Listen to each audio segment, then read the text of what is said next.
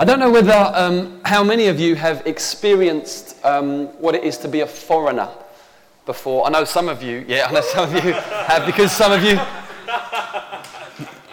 you are foreigners in this country, but I'm sure probably a lot of us would have had some experience of being a foreigner. I remember when I was 21, on my way to Hong Kong, where I spent a couple of weeks smuggling Bibles into China. Great experience. But on the way there, we spent an hour at Bombay Airport, and it frightened the life out of me because I just wasn't ready for it at all. Every one of my senses were just assaulted with just something unusual. And it was like, man, this is very, very different. And to be honest with you, I couldn't wait to get back on the plane. There's nothing wrong with Bombay, I just wasn't ready for it. Then I got to Hong Kong, I stepped off the plane, and I thought that the engine of the plane was blowing onto me. It was so hot. I literally thought that. And then I discovered it was just a breeze. You just think, man. And I remember looking up at the at some sort of temperature board, and it was something like 97% humidity. You think, man, this is different. You suddenly feel I'm a foreigner. I'm not used to this. I mean, my ankles swelled up. I would just sit in this room, and if you move, you start sweating. You think, this is different. It's a different experience. And I think even people who come to London that lived in England before that have something of a culture shock sometimes. You feel foreign. The pace, the noise, the attitude, the non-stop activity. You can think, what on earth is going on here? And today we're going to look at some themes in terms of foreignness. Not particularly as I've been talking about, but keep in mind this whole concept of surprise, shock, a sense of disorientation, because I think it's helpful when we look at some doctrine in the Bible as we're working through this book of 1 John. So keep that whole idea in mind. And before I read today's passage, just to remind you, or if it's your first time and you think, well, what's the letter of 1 John about? Basically what's happened is this: there's a church who have been infiltrated by false prophets, men that have come in and that have brought wrong teaching.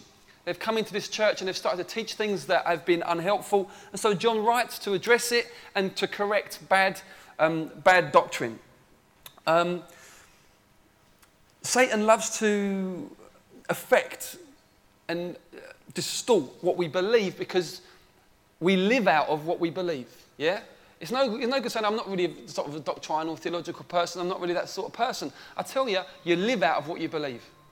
No matter how academic you think you are or you aren't, your whole life and your values come out of your attitudes, and your attitudes come out of your beliefs.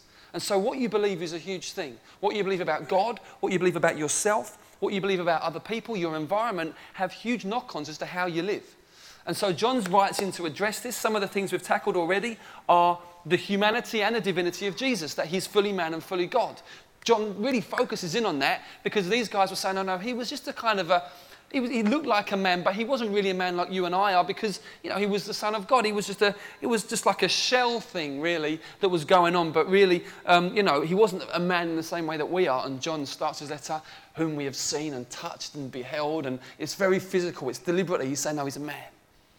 Other themes are the importance of living up to what you say. You can't just say, I'm in Christ, and then live like everyone else. Because these teachers were saying, no, I know I'm sinning. I know I'm doing these things that you call sin. I know I'm being immoral. But you know what? Because of what I know in Christ, it's taken me beyond that whole thing of worrying about how you live. I've elevated from that. So really, I'm in this kind of plane. So it doesn't really matter now how I live. And I might be sleeping around. But, I'm on this plane. That's irrelevant. That's just the physical. That's no big deal. I'm walking with the Lord. And John says, no, if you say you're in him, you need to walk like him. Yeah? So he tackles that. Another thing that he tackles is the importance of learning how to love and how not to love. So he says, look, the big deal in John is loving God and loving one another, but a big deal in John is not loving the world. You can't just love everything, everyone, everything, and be a come one, come all. Because if you do that, you won't discriminate between the good and the bad, and you'll end up with just a total mishmash of morality, but you think, well, I'm a nice person, but the bottom line is that you're in the light and you're in the darkness. John says, no, do not love the world. Don't love the things in the world. The lust of the eyes, the lust of the flesh. Don't give them any room. Don't let your heart be snatched by them. Don't do that. That's a bad idea. So in order to love properly, you must learn what not to love. And then finally, we looked at tips on spotting the Antichrist. how to spot the Antichrist spirit we looked at the other week. And it's not so much barcodes and 666, it's much more just anything that replaces Jesus in the place of lordship is the spirit of Antichrist, because in the Greek, anti can mean against Christ, but it can also mean instead of Christ. So anything which replaces Christ is Antichrist. So that's where we've come up to so far. Let's take it now from chapter 3, verse 1. So 1 John chapter 3, we're going to look at verses 1 to 10 today. See what kind of love the Father has given to us, that we should be called children of God, and so we are. The reason why the world does not know us is that it did not know him. Beloved, we are God's children now, and what we will be has not yet appeared. But we know that when he appears, we shall be like him, because we shall see him as he is. And everyone who thus hopes in him purifies himself as he is pure. Everyone who makes a practice of sinning also practices lawlessness. Sin is lawlessness. You know that he appeared to take away sins, and in him there's no sin. No one who abides in him keeps on sinning. No one who keeps on sinning has either seen him or known him. Little children, let no one deceive you. Whoever practices righteousness is righteous as he is righteous. Whoever makes a practice of sinning is of the devil, for the devil has been sinning from the beginning. The reason the Son of God appeared was to destroy the works of the devil. No one born of God makes a practice of sinning, for God's seed abides in him, and he cannot keep on sinning because he has been born of God. By this it is evident who are the children of God and who are the children of the devil. Whoever does not practice righteousness is not of God, nor is the one who does not love his brother. First point, foreign love. Listen to John Stott, the commentator, famous commentator on this passage. Where it says, see what kind of love the Father's given to us, he says this: the expression, see what kind of love, or how great a love, translates potapen, that's Greek, which meant originally, of what country? It's as if the Father's love is so unearthly, so foreign to this world, that John wonders from what country it may come. The word always implies astonishment. The love of God is a foreign love. It's not human in its origin. It's not like the love that you've experienced. You might think, well, of course not. Tell me something new. I tell you how many people put onto God their experiences of earthly love and act and live out as if God treats them in that way. God's love isn't like that. Of what country, John says, where on earth have this kind of love come from? It's very impacting. The biggest mistake we make, I think, is that we bring God down to what we are. Yeah? We just assume, we make assumptions about God. He's the same way. He's just like us. And he's not. He's so different, which means his love is so different. It's not like earthly love. It's not conditional. It's not impatient. It doesn't change with the weather. His love remains steadfast. So when the Bible says you're chosen and dearly loved, guess what? You're chosen and dearly loved. It's Colossians 3. When the Bible says that he chose you in love before the foundation of the world, guess what? He really did. And he's not going to change his mind now, because he chose you before you were born, and so he knew what you were going to be like. So he chose you in the knowledge of exactly what you are like and said, I want you. I want you to myself, with all your strange ways, with all your things you struggle with all of the awareness of where you're not as godly as you want to be. He says, I chose you. Before you were born, with the full knowledge of what you are and what you would be, he chose you. It's an unearthly, foreign love. It's intentional love. It's unwavering love. This is the love of God. Galatians 2 says that he's loved you and gave himself up for you. He gave himself up for you. He loves you. Now, what a mistake people often make at this point is that they begin to look into themselves for reasons why. Yeah? Now, this doesn't work whether you're having a good day or if you're having a bad day. Because if you're having a good day, you think, yeah, I know why. I know why he loved me. He knew I was going to do the thing I just did that no one else saw. Very godly. That was probably one of the reasons why he thought, I'll have that one. Yeah? What are you into? You're into complete Pharisee kind of nonsense, okay? But it doesn't work if you're having a bad day, does it? Because you think, he doesn't love me no more. There's no way he loves me anymore because he knows what I just thought. Yeah? And you get down that road. Both roads lead to total nonsense and deception. The reason God chose you and loves you is completely in himself. It's because he is perfect love. Which means that his love for you doesn't change with your performance. Hallelujah? Amen. It's amazing. It's even more amazing to live in the good of it. Which is why we've got to keep hearing it and keep feeding on it. It's the love of God. He loves you because of who he is. He cannot but love you. He loves who he has made. And it's foreign love. It makes John say, what on earth is this? Where did this love come from? It's staggering love. You won't find anything like it outside of God. It's outrageous love. Please don't have a religious view of God's love. It's outrageous. It's intoxicating. It's wild and it's free. It's love, for goodness sake. Yeah? I think sometimes we really do damage to the love of God and to the relationship he wants with us by closing the thing in. We close it into the quiet time. We read our chapters. Yeah? Or we do our thing. I've done my thing, my discipline. And you think that's good, but it's a lot bigger than that. Isn't it about sunsets as well? And adventures? Isn't it? It's love. Isn't it about moments and memories? Isn't it about hard times? Where you weep your way through, but you keep going because you know he's got you and you're not going to give up. And isn't it about good times where you're on the mountain and you're saying, I just feel the nearness of God. So isn't it? It's love, isn't it? It's not, it's a loving, it's the sacred romance. It's not just the thing, I must, trudge on, plod on. Now, there are times when it's like that. But that's not what it is in essence. Take a marriage for an example. There are times where you just plod on. It's a struggle. You're not connecting. There's tension. And you just have to, you think, no, there is that energy. I'm going to go. I'm not going to just back out or run away. I'm going to plod on. But that's not what it is in its essence. In its essence, it's love. Likewise, this is what God is after. And it's a foreign love. And the thing that strikes John more than anything else about it is that it's turned us from enemies into children. That's the thing that strikes John.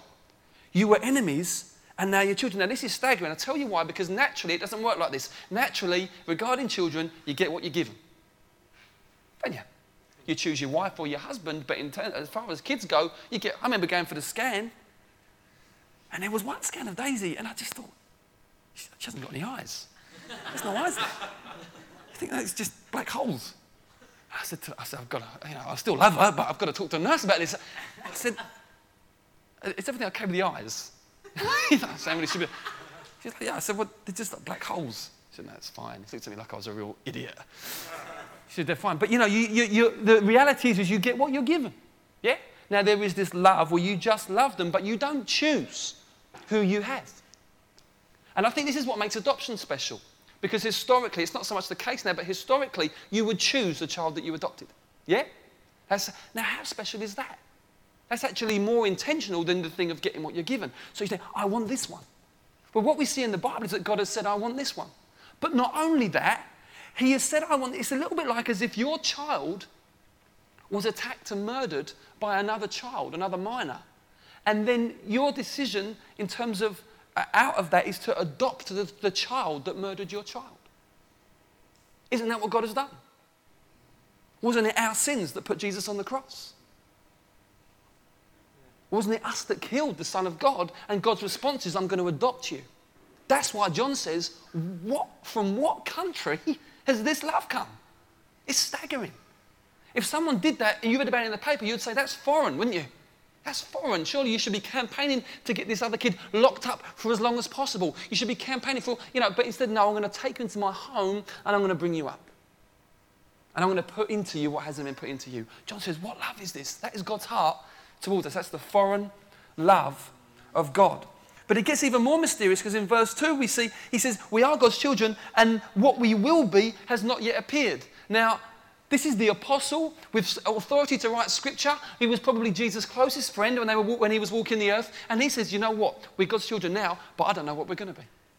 Something's going to happen when Christ returns where you and I will become something even beyond, but we don't know what.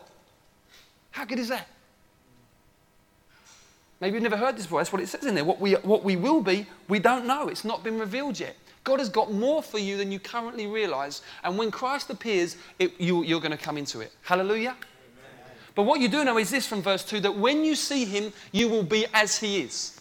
Now, this is a very important principle because it has a knock-on for your life now, you see. When you see Jesus Christ as he is, i.e. physically when he returns, and you actually see him no longer with the eye of faith, but you actually see him, you gaze upon him, in that instant, you will be transformed into his likeness.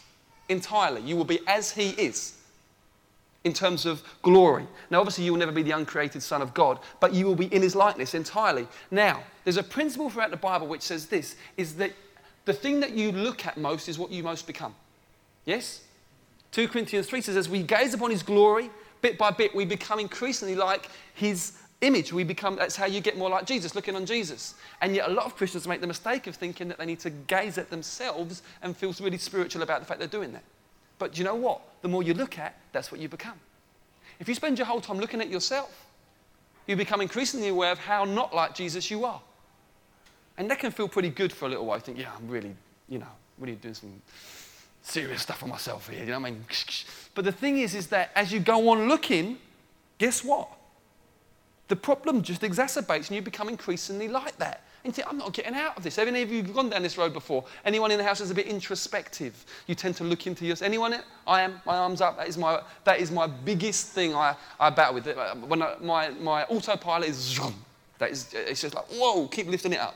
Yeah, and it can be a real problem because you're thinking, man, alive, and you're just so aware. And it comes out of a heart of wanting to be like Christ. You want to follow Jesus with integrity. So but you think, and then you're there, and you're there for days. You think this is getting worse because I'm looking at that, and I'm increasingly becoming like that, rather than lifting my head and looking at Jesus. And as I do so, oh, by the way, I'm becoming more like him. Isn't it glorious? It's a much better way. That's God's way of sanctifying us. Get your eyes on Jesus. John Calvin, the famous theologian, said it is damnation to behold yourself. It's serious language. Don't get into it. Behold Jesus. Behold Christ in earnest. Okay? It's very important. Especially if you're given to that. You need to be aware of that. I'm given to this. There's a melancholic thing I need to be aware. You have to know yourself and deal with yourself. You can't say, well, it's all right for them, they're not like that. That's not the point. You are. Deal with it. I am. I'm not being hypocritical. I'm not being judgmental. I am. I've got to deal with myself constantly on it. We all have our own things, okay? So I'm not getting the violin out. We all have our own things. But that's one of my things. So it's like, okay, head up. Come on. Eyes on Jesus. But hallelujah, we've got permission to look on him and be changed into his image. What beautiful foreign love. But the foreign love, you see, then has an impact on our lives. So we've got to start living a foreign lifestyle. That's the second thing I want to look at today. Because so the foreign love is broken in, but it results in a foreign lifestyle. You see, what he says here in verse 3 is this. We're just going to work through these verses today. Everyone who has this hope in himself purifies himself as he is pure. It's like the Olympic champion. You sometimes hear these Olympic champions being interviewed and you look at their life story and you find out that from the earliest age, they had this thing in their mind, that's what I'm going for. Either they had a mum and dad that was very driven or whatever. You see it with these tennis champs, don't you? They were moved halfway around the world at the age of 6 to be in this tennis school and then moved there. And their life, you think, it's not a normal life. Why? Because the whole of their life, they're being prepared, they're being shaped, they're being moved into this role to be the world champion. That's what their life is about. And they're driven by this dream, this goal, this hope, if you like. It's a very helpful illustration. You hear about them. They perhaps wouldn't go out on a Saturday night with their friends. Why? Because they had to be up early in the morning for training, or they'd go out, but they'd just drink juice, not beer. Why? Well, because they had to look after their body because of what's happening, their training. It's all very, very strict. Or they had to go away on a retreat for weeks before a championship because they had to focus in. And you think, what is this? What it is this. There's something future that they're going for, and because of what they're going for, everything in the present is shaped towards that. And what John is saying is this: because we have this hope of Jesus returning and us becoming like him, that this is the big deal for the Christian. Now, what I'm saying now is countercultural in Christian circles, okay? Because what we are told in a lot of Christian circles is this: the big deal is that you get all your dreams fulfilled in this life. That's the big flavour coming through. That is not the New Testament flavour. Now, God is into fulfilling dreams. But the big deal in the New Testament is this: the day. How often do you think about the day? Huge question. The Olympic champion thinks about the day daily because he's very aware that everything about his current life is being shaped towards that. How much more? The Bible logic is this: how much more if we are going for a prize that will not fade? Yeah? These people give their lives. They train, they sacrifice for something that will perish, is the Bible logic. They do all this for something that will perish. How much more for us who are going for this eternal crown that will never fade, this eternal glory? God, give us faith to really grasp this, yeah? I think very often it's just this all a little bit out there. No, because the idea is that we purify ourselves because of the day. Yeah? The day's coming, and we don't want it to be a day of shame because it's a day of reckoning, isn't it? Everything that is hidden will come to light. Bottom line, if you live in a double life, it's going to come out. There's really no point. Let me urge you here today, if you live in a double life, don't bother. Because you may fool other people, but there's a day coming where everything that is secretive will be exposed. And it will be a lot more humiliating than 50 or so people knowing about it. It will be before angels and all that have ever lived. It's a sobering thing. And I'm not preaching perfectionism here, but I'm saying let's be real. Be real. It's a sober thing. It's all going to come out. That's what the day's for. And so we need to just be up front and say, actually, look, I need help. I really need some help here because I'm into this and it's bad and I don't know what the heck to do and I've been kidding people. If that's you, look, no one's going to judge you. We're all made of the same flesh. We're all battling with the same things. Some of us are doing better than others at the moment, but we're all in the same fight. Yeah? No one's going to kick you when you're down. Let me assure you of that. That won't happen.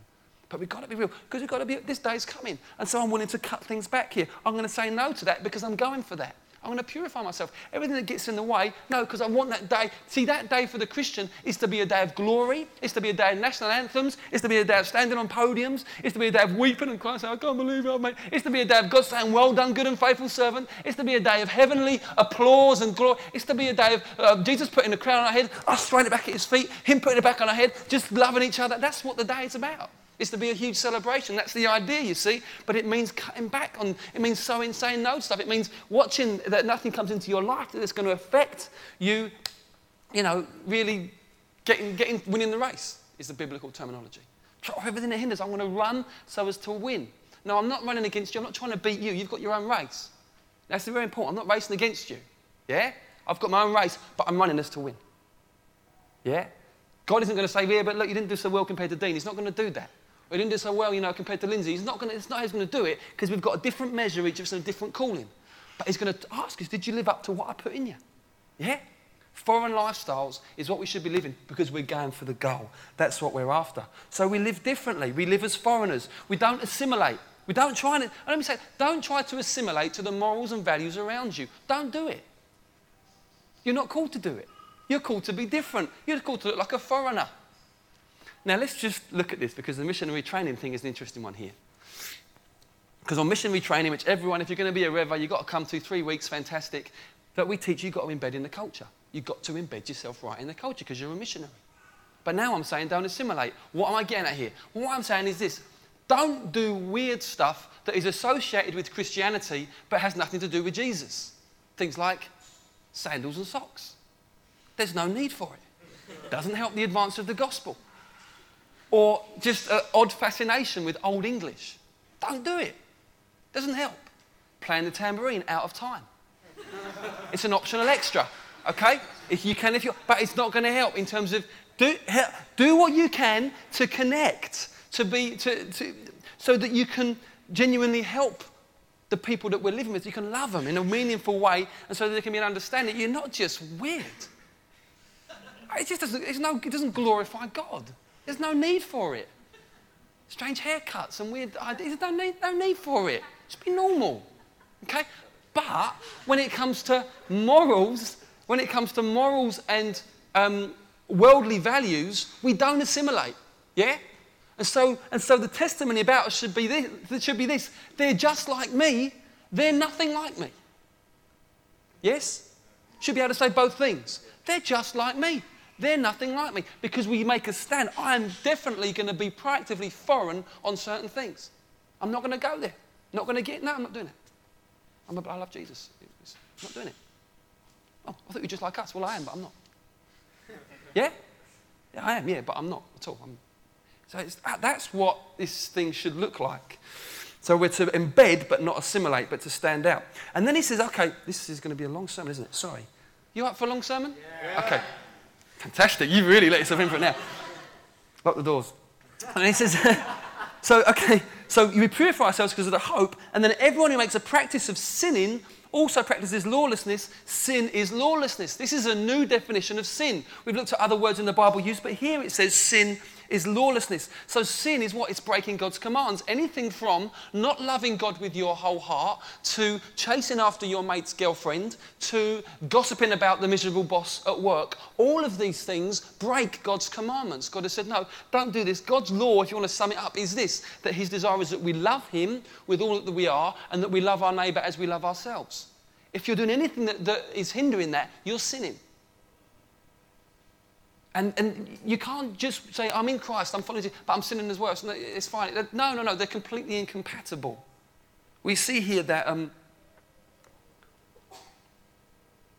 Jesus, who was sinless, appeared to take away sins. In him there is no sin. Okay, so Jesus, who never sinned, came to deal with sin, came to take it away. So what we see is that Jesus is opposed to sin, so you can't live in sin and say it's okay because I've got this mystical kind of connection with Jesus. No, it's not okay. And you haven't got a mystical connection with Jesus. You're probably being deceived by a demon. Because Jesus will not fellowship with you and make his presence known in terms of fellowship if you are actively sinning against him. He won't do that. He's not going to fellowship with that. He's not going to come into it. He's going to say, no, repent. Okay, he loves you. You're still his child, hopefully. If you are one of his, you may not be one of his. You may be kidding yourself on that front. But he'll still. But he says, look, repent of that. You can't do it. They're just incompatible. Now, this is hugely controversial in our time. Hugely controversial because people don't believe in the Ten Commandments. They don't believe in the authority of the Bible. But the Bible says that deep down we all know what this thing's about anyway. We all know what's right and what's wrong. We just push it down so that we can get away with what we want. Unbelief is not a matter of belief, it's a matter of the will. I don't want to believe. It's easier not to face up to God, isn't it? It's an easier thing. You haven't got to be accountable. Then you can just pretend, oh no, there's no such thing as God, I can do what I like. It mustn't be like that. Sin is the thing that destroys lives, destroys relationships, destroys minds, destroys friendships, destroys marriages. You can all trace it back to sin. Jesus came to take it away. Hallelujah. So you're in Christ. You can live free from the power and the government of sin. So the result is this. Verse 6, if you're in him, don't carry on sinning. Now, you can still sin, okay, because this is very strong words. He says, listen, no one who abides in him keeps on sinning. Have you ever, let's not skirt around those verses. No one who abides in him keeps on sinning. No one who keeps on sinning has either seen him or known him. What does this mean? Does it mean Christian can't sin? It doesn't mean that at all. 1 John 1, the same letter, verse 8, says if anyone says he hasn't got any sin, he's kidding himself. So, yeah, we've got sin indwelling. But if we live a life that practices sin, we walk in that direction, you're kidding yourself. You've missed, it's not true. It's not actually the truth. You're living in deception there. That's not the way it is at all. You need to declare war on sin. So you're still aware of the temptations and we all stumble in many ways. James says that, absolutely. Hands up. But there's this attitude of war against sin. Yeah? You see it creeping in attitudes. Yeah? Anger, revenge, bitterness. Yeah? I'm going to get you back for that. Yeah? Lust. Wow. Yeah? And yet, war. It's very real. It's not just kind of theological ivory tower stuff. It's real. It kicks in day to day, doesn't it? That's what it should be like because these false prophets were lying. He says, no, you want to walk with Christ, you've got to walk in this way. And John says, verse 7, don't let no one deceive you. Don't be deceived. Don't be taken away by smooth talk. Listen, Jesus says, look, the false prophets, you want to find out a false prophet, look at their life, see their fruit. You can't gather grapes from a thistle bush and vice versa. You want to see if someone's a real thing, look at their life. Their life should be on display, should be examples. They should be examples. People who come and teach. It's a fearful thing. I feel it. You think, man, I'm teaching this stuff. I'm aware. I've got to fight. I've got to fight well. So I want to be an example. But you feel the reality of it. Sometimes the draw of sin is sometimes such a powerful, such an attractive thing. But we've got to declare war on it. When you're in Christ, you get bothered by sin. You read stories in the paper, it bothers you. You know that feeling? You think, this is bothering me. I want to change it. Anyone know that? What's that in you? That's God in you. I want to change this. And that's what we're here for. We're here, aren't we, to live differently, to tell people about Jesus. We're here to begin to change and be, as the Bible describes it, the fragrance of Christ in our city. Now, to some, the Bible says it'll be life. They'll smell us and they'll say, oh, I like that. That's fantastic. Can I know more? Others will go, it's death. That's what the Bible says. To some it will be life. To others it will be, get away from me. They'll oppose us or they'll run a mile. That's fine. As long as you're just acting like Christ. Yeah? The response is, well, it's down to people. I mean, that's with the Lord, isn't it, and with them. But we have to be the fragrance of Christ. And then John introduces the devil, verse 8. Whoever makes a practice of sinning is of the devil, for the devil's been sinning from the beginning. The reason the Son of God appeared was to destroy the works of the devil. There's a lot of confusion about the devil. Here's a quote from John Stott. In a nutshell, what does the devil do? Morally, his work is enticement to sin. He is a real spirit personality. He has many, many demons that follow him, and their aim morally is to entice you into sin. Okay? Wake up to it, that's reality. If you pretend it's not there, it still is. So you need to just be aware of it. Secondly, physically, the infliction of disease. Thirdly, intellectually, seduction into error. He still assaults our soul, body and mind in these three ways, and Christ came to destroy his works. What we see here is that if we compromise and if we begin to entertain sin, we are getting cozy with Satan. That's the bottom line. You're cozying up to Satan. Jesus came to destroy the works of the devil. In a war, it's kind of hard to be neutral. Switzerland seems to do it quite well. I don't know how they do it. But I think sometimes, you're in a war, you think, I've got to choose sides here. And the side that I choose, I'm going to go for. Yeah? I'm going to be passionate about. Yeah? This is the side I'm on to the death. Who's seen The Princess Bride? Fantastic film. There's a great moment where he's a hero. Similar to me, looks in it.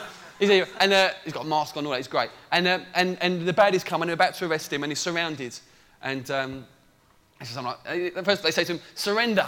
And he says, very kind of you, accept your surrender. He's surrounded by this army, And they say, no, surrender or die. And he says, never. And then he says something like, he says, you must surrender. And he just looks at me and he says, death first. I think, yeah, I like that. Death first. Yeah? No surrender. Yeah? When I was young, there were these martial arts films out called No Retreat, No Surrender. Hallelujah. Let's not call our weekend away a retreat. Yeah? We're just going to get a break. We're not retreating at all. We're not giving any ground away, are we? No retreat, no surrender. Yeah? Death first. Amen? We're on that side. That's what we're about. So, John Stott says, if the whole purpose of Christ's first appearing was to remove sins and to undo the works of the devil, Christians must not compromise with either sin or the devil, or they will find themselves fighting against Christ. So let's choose what side we're on and go for it. Final point, foreign life or foreign seed. Verse 9. No one born of God makes a practice of sinning, for God's seed abides in him, and he cannot keep on sinning because he's been born of God. In verse 9, we discover something so radical has happened to us as we've received Christ that the most natural thing in the world now is righteousness for us. Listen to this. It is the Christian's supernatural birth from God which keeps him from habitual sin. The new birth, these lovely words, some of the words quite long, but stay with it and it's worth grasping. The new birth involves the acquisition of a new nature through the implanting within us of the very seed or life-giving power of God. Birth of God is a deep, radical, inward transformation. Moreover, the new nature received at the new birth remains. It exerts a strong internal pressure towards holiness. I like that. You've got this seed in you. It exerts a strong internal, so no one's forcing you from the outside. There's this internal engine, this pressure towards holiness. It is the abiding influence of God's seed within everyone who is born of God, which enables John to affirm without fear of contradiction that he cannot go on sinning. Now, the word for seed here is the word sperm. It's exactly the same word in the Greek. Okay? So the terms are very vivid, what John is saying here. It's not some pie-in-the-sky spiritual idea. The very sperm of God, the divine sperm, the divine seed of God, when you are born again, comes into you and you become like him. Do any of you ever find yourself saying things or acting in ways that are petrifyingly like one of your parents? Yeah. You ever done that? Yeah. You say something and then you think, oh, I've heard that before somewhere. It's scary, isn't it? And what I find is this can happen in mannerisms. It can happen with attitudes. It can happen with figures of speech. And you think, oh no. And other people say, you think, no, shush. But here's news for you. I'm speaking as one of the older people in the church. Your youth club, you. that as you get older, it gets worse. And you see it and you think, man, I'm becoming like my old man. You think, oh no, what's happening? Not this, I love my dad. But you think, when you're young, you think, oh, I want to be like them. That's what you think. But nothing of the will can keep you from it. It's more powerful than that. What's going on? The seed is in you. It's what you are. It's what you are. Now, there are things that may be about our parents that may be ungodly that in the power of the gospel we can break free from. So don't hear what I'm not saying, but it's what you are. Now, John is saying exactly the same thing. If you are born of God, it's what you are. You can't sin happily. It's what you are. Yeah? Now, this is very liberating because it takes it out of the realm of just willpower. It says, no, this is what you are. Now apply your will. Yeah? So we do have to apply our will and resolve. I'm going for this, death first. But it's like, actually, there is this engine inside of me that just wants holiness. Amen? So it's the miracle of being born again. I mean, people don't preach into that strongly enough. People have a low view of being born again. We say, oh, I made a decision for Jesus. Please, it was so much more than that. If you made a decision for Jesus, it's because you were enabled by the Spirit of God as He came on you and implanted His seed in you. Before He did that, you would never have made a decision for Jesus. I don't care how many preachers you listen to or how Christian you got brought up, it wouldn't have happened. You were against God. But God came in, His seed came in you. There was an enabling that caused you to turn to Christ. It's His miracle. We are the products of God's divine seed. He lives in us. It's beautiful, beautiful thing. So there's a foreign life at work in you. The DNA of the righteous one is written all over you. Now, it's fundamentally what you are. Hallelujah. But what will that life look like? Well, the final point is this. It will be righteous, but what does that look like? Well, John reminds us here in verse 10. It's evident who are the children of God and who are the children of the devil. Whoever does not practice righteousness is not of God, nor is the one who does not love his brother. Righteousness and love cannot be separated. Listen to Martin Lloyd-Jones. It's fantastic. There is no question but that the essence of holiness is love. We only conceive of holiness truly when we conceive of it in terms of love. Love is the opposite of enmity, the opposite of hatred, the opposite of strife. If we are Christians, we are lovers of God, we delight in Him. The holiness of the man who is in Christ, the holiness of the Christian is not some mechanical conformity to the law, neither is it mere morality. A man may be moral without loving holiness. Morality is a negative quality, it means not committing sin, but that's not holiness. Holiness is positive, it is essentially a matter of loving. Yeah? That is the seed. And doesn't this make sense? Because it is the seed of the God who is love, who has come into us. And so the main thing that will mark our lives as we look like our new parent will be what? Love.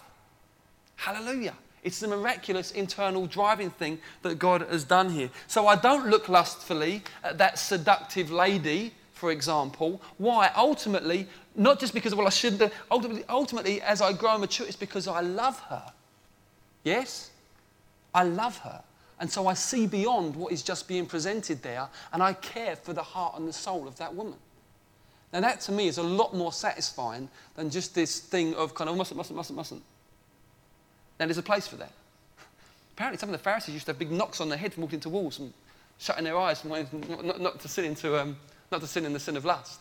They shut their eyes and donk, and they'd have this kind of trophies of holiness. Now, sometimes there's a place of just being radical in terms of just not wanting to, But surely what God wants to do in us is give us a love for that person, yeah?